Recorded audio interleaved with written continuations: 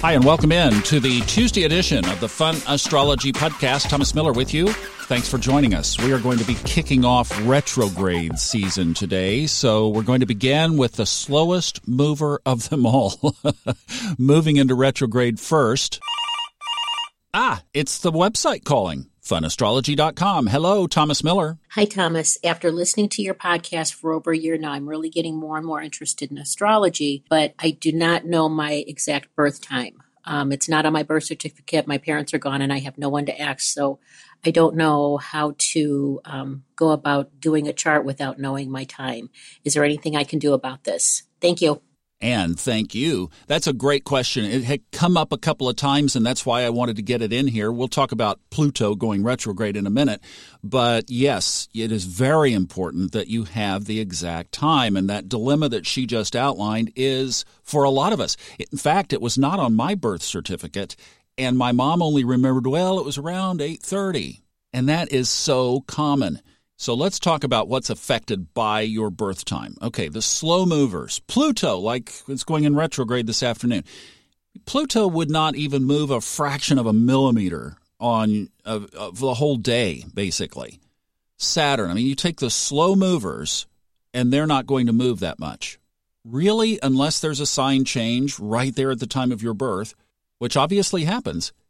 Only the moon would be basically affected day to day in your chart. So the moon might change signs, certainly if you did like the 12 noon that so many people suggest. That's a stab in a 24-hour target. Really, seriously, what's about noon?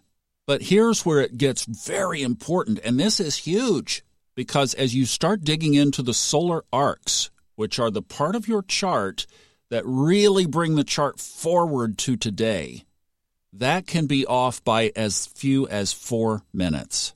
I am so excited about all these new products and my new little website that I've done on funastrology.com, and I started a blog on there, so you can go check the blog out. It's going to have transcriptions of every show. And then I'm going to, I've got so many plans. Not going to take your time to tell you about it. It will be there and it will unfold. But I am going to start doing some solar arc stuff because that one brings up huge emotion for me because I missed 30 years of my solar arc journey, and it is huge. And I'm going to use Steve Forrest as the springboard for that because he tells a great story. So that's coming. I promise that's coming. And it's really one of my priorities because I want you to live your solar arc. And that can move as much as a year in 4 minutes. Now, we can take that one step further and talk about what goes on in a delivery room. Some of you may work at labor and delivery, and I'd love to know, are you looking right at the clock every single time? I'd love to know that. Email me. I'd love to have your experience and expertise on that. So typically, an astrologer will consider a birth time of 3:52, for example, as more accurate than 3:50. So let's say that you have a rounded off birth time. Well, you might want to drill down on that as well. I had to get my chart rectified, and I'm going to put the guy who did it in the show notes. The website is harmoniclife.com, harmoniclife.com, and there's a rectification tab at the top, but that will also be in the notes. But yes, you should get your chart rectified, and this guy did an amazing job for mine. He landed on the minute, and then I used another technique that will be in the teaching materials coming up, where you can dial it in even to the second sometimes. I was able to do that based on my brother's birth. So Joseph moved my birth time up 8 minutes, and then I dialed it into 8:22:46. And again, that doesn't affect the planets, but it does affect the harmonics, the midpoints, and the progressions, the solar arc and the progress chart. Thanks for a great question. Let's talk about Pluto starting to move backwards. So what are we dealing with? Well, if we go back and look a year ago, if you remember when Pluto started in retrograde, so did the virus. One could only hope. Now, the official start time is 3:54 p.m. Eastern today, so that will be in effect later this afternoon for those of you in the U.S. Those of you in Europe will live your whole day today, basically, with it out of retrograde, and then you will wake up tomorrow with it in. Pluto rules viruses. Pluto is also about transformation.